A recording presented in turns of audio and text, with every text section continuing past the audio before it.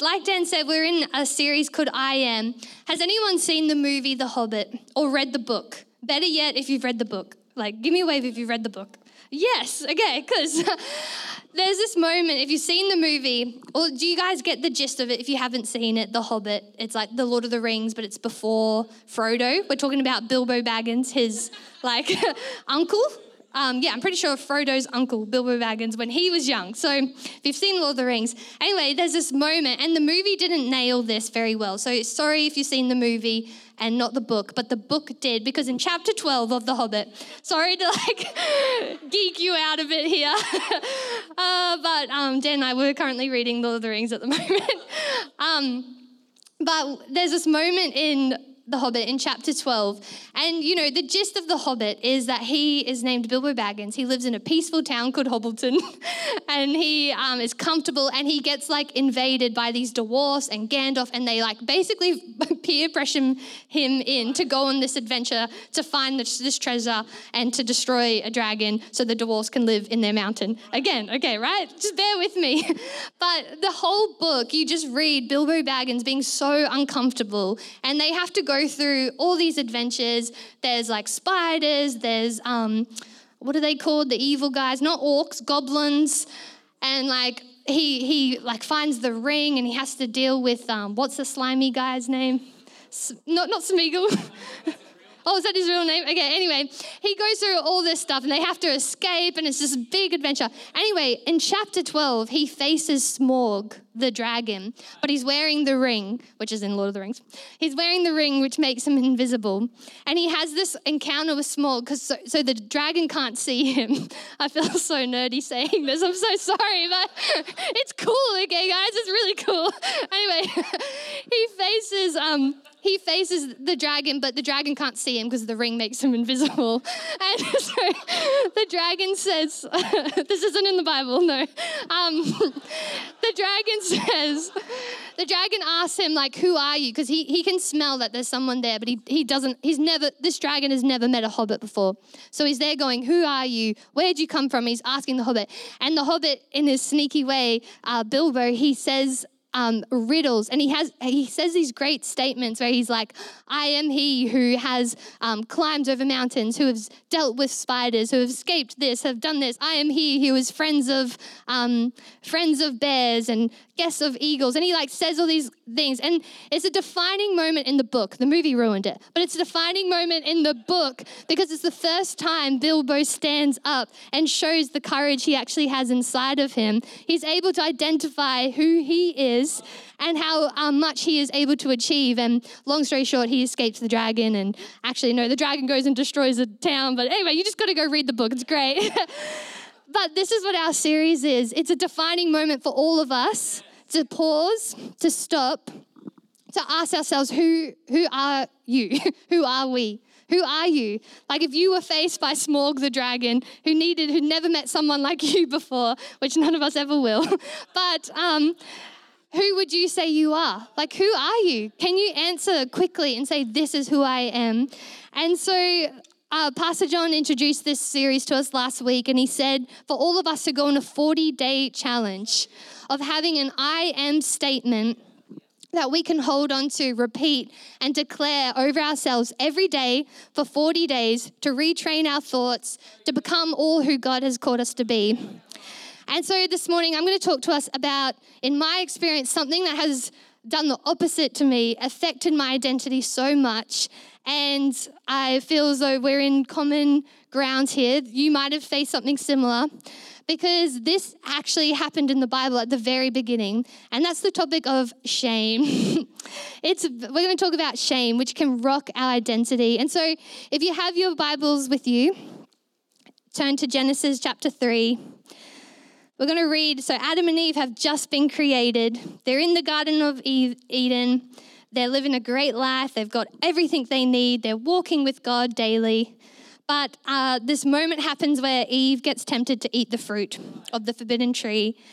And we'll pick it up from verse 6. It says this. It says, the woman was convinced. She saw that the tree was beautiful and its fruit looked delicious, and she wanted the wisdom it would give her. So she took some of the fruit and ate it. Then she gave some to her husband who was with her, and he ate it too. At that moment, their eyes were opened, and they suddenly felt shame at their nakedness. So they sewed fig leaves together to cover themselves. When the cool evening breezes were blowing, the man and his wife heard the Lord God walking about in the garden. So they hid from the Lord God among the trees. Then the Lord God called to the man, "Where are you?" He replied, "I heard you walking in the garden, so I hid. I was afraid because I was naked." You know, that very moment that Adam and Eve let sin come into the world, come into their lives, their first reaction was they no longer liked the way they looked. They no longer were okay with just being in the skin God created them to be in. At that moment, shame came over them so much so that they sewed garments, which I love clothes now, but for them, they changed the way they looked in that instant. That was their first reaction. More than that, they hid from God. They were afraid of God. I mean, can you imagine being able to be Adam and Eve, walk hand in hand with God every day, experiencing the love of the Father, everything He's created that was just beautiful before the world had entered sin and destruction. It would have been perfect and amazing and good. And in that moment, they felt the need to hide from God. They felt so ashamed. You know, they felt the fear of God that He was going to come and point the finger. And, if we read on, it says that God said, "Why were you hiding?" And they have this conversation. The first thing God says is, they said, "We were hiding because we were afraid. We were naked." And the next scripture, it says, God said, "Who told you that? Who told you that?" And for all of us here today, we can have thoughts and lies of the enemy. And sometimes we can even feel like, is this God correcting me? Is this God convicting me? And I feel the voice of God for someone here today saying, that thing that you keep thinking, who told you that? Who told you that? That wasn't me. That wasn't how I created you. That wasn't how you're meant to see yourself. And so shame is a horrible thing. We feel it when we've had a bad experience, maybe when we've done something wrong. We've crossed a line we shouldn't have. We've seen something we shouldn't have. It comes from failure, can come from a regrettable situation, can come from rejection. It can come from many things, and it does. It changes the way we see ourselves. And lies can come from the feeling of shame, of just feeling like we're not good enough. I wrote this down. I said, where did I put it? Shame is the intensely painful feeling of believing we are flawed and therefore unworthy of being loved and belonging. Ouch. Don't worry, we're going to get to the good part. Because I want to talk on this because I know for me this was a huge area that I had to go on my I am statements to deal with. And today I really pray that as I'm speaking even now, the first thing is to recognize what is truth, what is lies. And where did these come from? And I want you to think, even as we're speaking today, that let God reveal to you the lies that you have believed about yourself, that He's saying, who told you that? That's not who you are. That's not who God's created you to be. When I was in my late teens, early young adult years, back in the day, I was living life, and it was, it's fresh out of school, lots of lessons learned. And unfortunately, I faced a situation where I made a lot of mistakes, did cross lines I shouldn't have, and got hurt really badly. And there was rejection in there as well. And just, it rocked my world, and not a good way. And I was left feeling with a lot of shame. And my story is I've been raised in church my whole life. Got wonderful parents who are in our Sunshine Coast location. Dad's probably on the guitar today, and mum's they're just the best, my parents. Anyway, great upbringing in this church and C3 Powerhouse. And so the shame I felt, I just feel like for people who are raised in church, there is a big target on your back from the devil to convict you with shame constantly, because you grow up knowing good and knowing God and knowing the right way, and sometimes the enemy can use that for evil. And that's definitely my case. Is the constant thought I had in my head was so much shame, because I just felt like I should have known better. I should have known better. I was like, this is fine for my teenage friend that just got saved in youth 2 years ago, but for me, I should have known better. And I felt so much shame inside. I became so insecure. I always felt like I had to dress the best to appear better than what I was feeling. I always felt like I wasn't good enough. I'm reading this because this is it was so long ago now that I wrote it in my journal at the time. And, no matter how good, I felt very like I was always failing, because no matter how good I did at something, I always felt like I wasn't good enough. I felt controlled because I could never be my full self. Could never feel like I could share properly. There was always something hidden. Felt like I was being blackmailed. Made me feel like I wasn't good enough. I felt unworthy to do anything for God. I felt like if only people knew I don't deserve this. And this is what shame did. And, in this season, I had a friend who isn't in church. And she knew what I was going through. And she went through a similar thing. And she said this, I'll never forget. She was like, wow, friend, came from a good heart, but without Jesus, this was her response. And she said, you know what? I've been through something similar. And she's like, you will never be the same again. You'll always feel like this. She's like, once you've gone through something like this, you're going to feel like this forever. I remember going, stab in my heart. Like, are you serious? I'm never going to be the same again. I'm never going to be little Ebony, chirpy, who God's called me to be, nerdy, into the Hobbit, Ebony, ever again. I was like, wow. And I'm so grateful to God because that's not true. And I did come back to who God's called me to be and overcome this. And I can see now those lies were so of the enemy and so not true of who I am and who God sees me. And so I want to encourage you today as well. If you've had an experience and you just feel like, since that moment, I've never been the same again, I have hope for you today that through the word of God and through the love of the Father, you can go back to your true self. I heard recently this quote that children laugh, 4,000 times a day or something ridiculous. Like kids laugh, it was something crazy, like maybe I exaggerated a bit. Dan can't remember either, but it was something like kids can laugh that many times a day. And this guy, it was a preacher, and he was sharing what happened to us adults? Where did we lose our laughter and our joy and our comfortableness to life? And so I want to encourage us all that we're going to go there. We're going to go back there. And so I want to share just a few things of what helped me overcome this, what helped me get over shame and to deal with these things. And the first one is to get God's perspective. There's this beautiful story in the Bible. It's in John chapter 8, and it's the woman who, if I'm telling you this story for the first time, listen to this, because this is crazy. Jesus is in a town, and he goes to the tabernacle, church, right now, today, and he's teaching and talking to people, and there's a crowd, and can you just imagine it's like the buzz of the town is that Jesus is in the room, and people are hanging out and listening. The Pharisees find a woman in the act of adultery and drag her in front of everyone and in front of Jesus and talk about shame. We're talking about shame that you and I probably don't have to stand on stage and confess to everyone here today. We can kind of deal with it in our seats with God this morning. But talk about this woman that gets pulled out. And the Pharisees say, the law says that if a woman's caught in adultery, we get to stone her and she can be killed. And they did it to kind of test Jesus, and apparently they were arguing, and there's a commotion, and Jesus just went down on the ground and drew in the ground.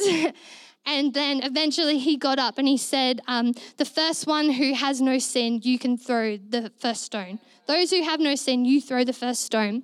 And the Bible says slowly, one by one, each person left until it was only Jesus and this woman. And, Jesus is that person who has no sin. Jesus is that person that had the right to judge. And Jesus is that perfect example that this woman should have been looking up to. And it's amazing because eventually Jesus talks to the woman and says, where are your accusers? Where are the people? And John 8:11, it says, This is the woman replying to Jesus. He said, who's here to accuse you? And she said, no one, sir, she said. And then Jesus replies with this, then neither do I condemn you, Jesus declared. Go now and leave your life of sin.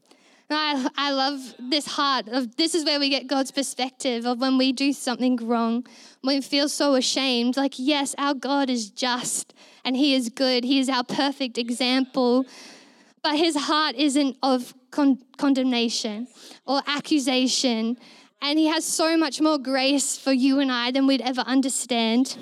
And, in my situation, I felt so that this was my fault. Like, I felt so down on myself. And this crazy thing happened to me is that I got a prophecy from a guest speaker. And she prophesied over me and she said this crazy thing. And she just said, I see someone being used of the devil to try and cut you down and to make you deny who you are and blah, blah, blah, blah. And it was this crazy prophecy, but it opened my eyes and I felt God say, it's not your fault. I know we have a responsibility we need to take upon ourselves. But I often think God can see the bigger picture, that it's not your fault. I felt like God was saying, you're only human. Like, I am God, you are human. I felt like God reminded me, and that prophecy was important for me because I realized, oh my gosh, you're right. We have an enemy who does everything he can to, one, stop us for living the life we've called to live, to do the purpose of God. And he does that by trying to get us to forget who we are, to deny out who God's created us to be. And that's the grace of God. And Romans 8:1 says this. It says, therefore, there is now no condemnation for those who are in Christ Jesus. The accusational voice we can sometimes hear is not God. It is not of God. He forgives us. When we repent and we come to God, I realize where we've fallen short and we come before him. He forgives us in a moment. It's quick. He does it. And then his heart for us is that he has grace upon grace, and he can see that it's not your fault, that maybe you did the best you could. Maybe there was other things at play that go beyond your control. He forgives you. He can see your heart. He knows who you are. He is our Father. We're our children. And so today I want us to identify those things and get God's perspective of them. Can you see where God was in your situation? Do you know the heart of God for things that you are bombarded with your thoughts? What does he see you as? What does he see you as? And in a little bit, we're going to have a moment just to wait on God. And maybe that's your thing today, is to get God's perspective and time for you. Because for me, that was one moment of prophecy, but it took probably a good year of me coming to church, spending time with God in my quiet time in my bedroom alone, and just waiting on God to hear his voice. And every time I did that, it was nothing but love, grace, and compassion. Even though I felt so unworthy of it, he just poured out his perspective over my situation. And so we'll give an opportunity to do that. The other thing that we're going to work on is our I am statements is the thing that really helped me as well. Because we can get God's perspective. We can come to God, we repent, we pour out our heart to him. He forgives us. Ooh, amazing. Oh, what a relief. Sometimes we have to take the extra step and go tell someone else. That was me. I had to go talk things out, let everything on the table, let light to the situation with a leader I trusted and people around me. That was also amazing. I encourage you to do that if you need to. The second thing was forgiving myself. That came with God's perspective. I realized, okay, I was just young, dumb Ebony. I forgive her. And get that perspective from God, forgive ourselves. And then my point is this, sometimes we let God into our heart. He can come and heal our heart, but then we need to go to work on our minds. Like, God has given every single one of us our own authority over our thoughts. He hasn't programmed us as robots to think exactly the way he wants us to. He gives us choice and he gives us the freedom of our mind. And so we have to go to work on our thoughts. We have to go because, like I said earlier, God's perspective is there is an enemy who has you in his target, who is trying to do everything he can to make you different to the way that God created you to be. And even though we can have God encounters in church on Sunday, Monday morning comes and the enemy's like, right, I'm going to remind you who I think you are and who you, the lies of the enemy. And so we have to go to work on this. We have to be diligent. the Bible is full of truth of who we are. Like, how do we find who we are meant to be? How do we find who God calls us to be? It's in the Word of God. Pages after pages of who God calls you and I to be, how he sees us. And, I got told this when I was young, and I love it. I've never forgotten it, is that if God was here today and he held up this piece of paper and said, guys, this piece of paper looks white to you. Well, it is red. This piece of paper is red.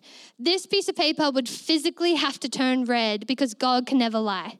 Like, this physical thing would need to form itself to what God says because he can never lie.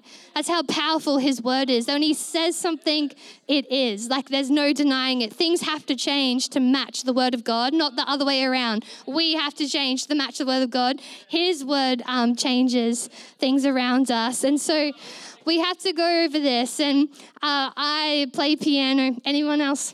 Piano players? I see that hand. Dan, put your hand. Nah, you do play piano. He plays YouTube piano, everyone. No, it's, okay, that's so unfair. He's good, okay? He's very talented. He is. Yeah. Anyway, I grew up playing piano, and some people are really good at reading music, and that's my mum. She won't play piano unless there's sheet music in front of her. Anyone, if you've done music, you might understand this. And so she relies heavily on reading the music. I wasn't like that, and I struggled to read music. I have to sit there and literally go, every good boy deserves. So after 5, Dad becomes grumpy, Anyway. And so the way I learned was just repetition. And we can play a piece, and for some reason, I was thinking about this morning, my family, and I mean like my grandparents and my extended family, would make us put on a Christmas concert every year.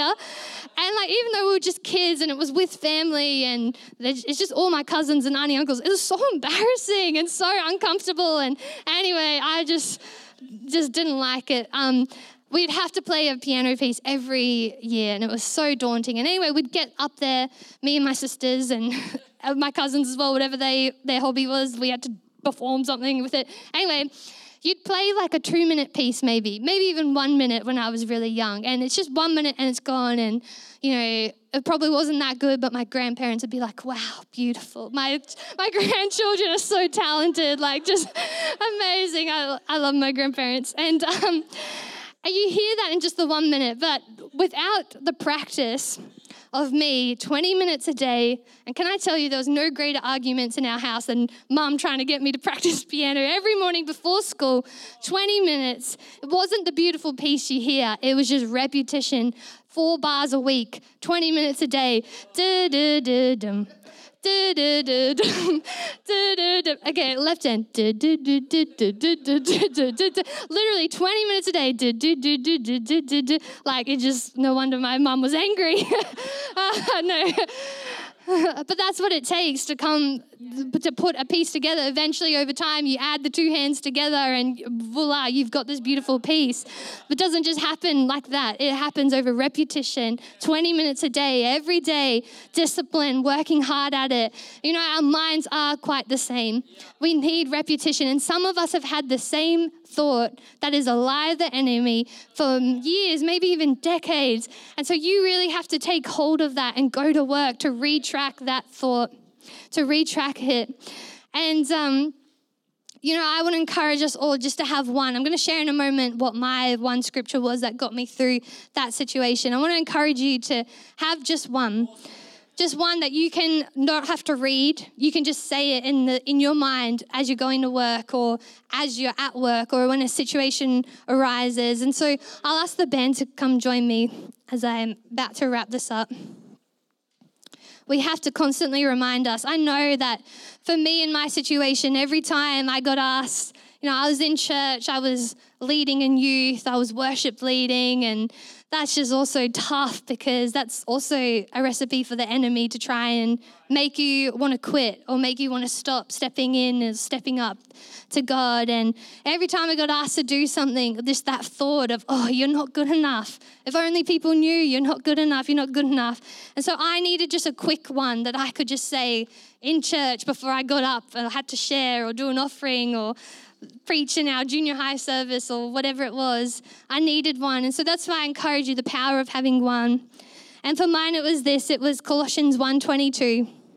This scripture still baffles me and I wrestle with even today, but it has helped me overcome so much. It says, "Yet now he has reconciled you to himself through the death of Christ in his physical body. As a result, he has brought you into his own presence. You are holy and blameless as you stand before him without a single fault."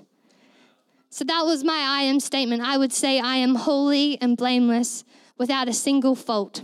God sees me as holy and blameless without a single fault. And that's such a crazy scripture. And I would say it and just be like, I don't know about this. That's just too legit. We're never going to be blameless and holy and perfect. That's not who we are. But one day I felt God say, I wrote it down. What did I say? I felt God say, for you to keep believing the lies of shame is for you to deny that you believe in Jesus and that he died for you. And I was like, oh, Lord, no, that's not how I feel. But it's true. Sometimes our heart might believe one thing, but we have to fix our mind on who Jesus is. Do you actually believe that his blood completely cleansed you of everything you've done wrong so that God can see you? When he sees you, he sees Jesus in you, holy, blameless, without a single fault. And so I want to encourage you, that was my one. Maybe that can be your one today. I am holy and blameless without fault before God. He sees me as holy and blameless. I am holy and blameless before God. Slowly over time, I was able to add to it with my 20 minutes a day repetition that I've been brought up to do. Another one I would say is I'm set apart holy ready for every good work. Like I said, I battled with leading in church because that's a big one. If you feel called to leadership or to be in ministry, this is such one, and we got to go extra hard on the I am statements because honestly, the enemy will be so loud to try and get us to think we're not good enough, think we're not called. And so this was a big one for me. I'm set apart. I'm holy. I'm ready for every good work. That's 2 Timothy 2:21. Another one, I already shared it. There is no condemnation in Christ, so there is no condemnation against me. By the way, this is how I abbreviated it to for me to declare. That's Romans 8:1. Another one, I am precious and honored in the eyes of God because he loves me. Something about shame can make us feel so unworthy, feel yucky or just not valuable. This is what God says today, that you are precious and honored. We honor God, but he honors you too. Honored in the eyes of God because he loves you. That's Isaiah 43:4. Another one, I am fearfully and wonderfully made. Another one, his mercies are new for me every day. That was one I had to go to work with. For some reason, it was the next morning I'd wake up and the thoughts would be there again. And I'd be like, oh. And I'd have to remind myself, no, today, just as the sun has risen, so has God's mercies for me. Another one, I am enough, forgiven, free, and clean. I am enough, forgiven, free, and clean. God so loves you and I. This is why Jesus came, so that shame could not have a hold on us. And this morning, I felt for someone, it's you feel as though you got to get everything lined up before you start feeling that way. And that's kind of a natural human thing for us to do, is to do everything we can in our power to hide or fix the situation. But I want to encourage you that maybe God's telling you today, just start within here and the outworkings will be easier for you.